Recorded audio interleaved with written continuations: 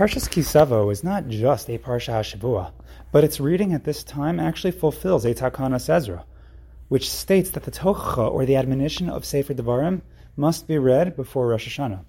Now, why was this reading of the curses instituted at this time? Explains the Gemara in Megillah and Daf Lamed Aleph Amud Beis, Kedei shetichle hashana v'kil lo seha, literally in order that the year should conclude and its curses. Now, what exactly does that mean? And perhaps it means that we should start the year off on the right foot and avoid reading unpleasant curses at the start of the year, finish it off at the end. But that's not exactly what the words mean. Once again, the goal is to conclude both the year and its curses.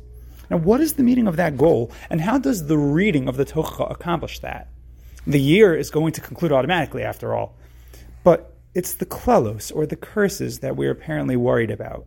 That when the old year exits, we want the curses to leave with it.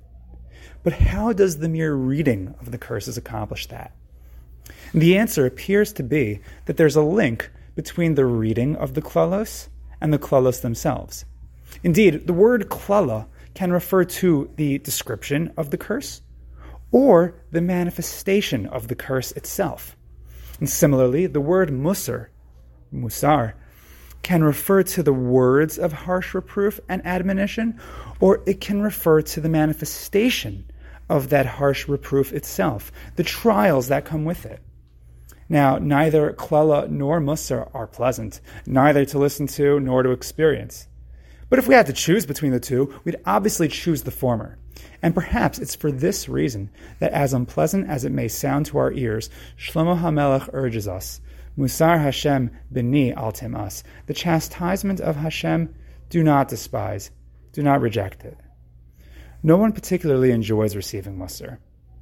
But apparently, if we are receptive to the words of Mussar and humbly take the words to heart, that will be all that we need. We won't need to experience the real thing. Now, it sounds babyish, but at the end of the day, let's face it, who are we kidding? Are we perfect?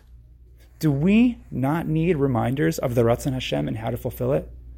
Are we actually receptive to the words of Mussar when we hear it? Or do we so often reject, shrug off, or even despise constructive Mussar when it's given to us?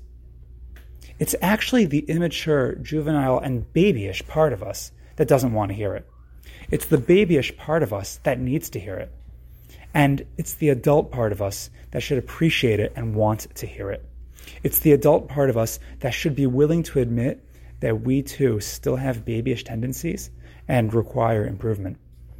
The Yamim Noraim are marked by the tension of Avinu Malkeinu, that Hashem is both our loving Father on the one hand and our King of justice on the other. But if one wants to earn the love of Hashem as his Father, the answer is apparently to stop being a baby and admit that you're a baby. Because at the end of the day, we are Hashem's babies. He gives us warnings because he loves us and wants what's best for us. With that said, let's not despise the Mussar of Hashem, no matter how he may communicate it to us, and we should be zoche to that alone, that this year and its klalos should conclude, and we should enter the new year with a Father who is proud of us.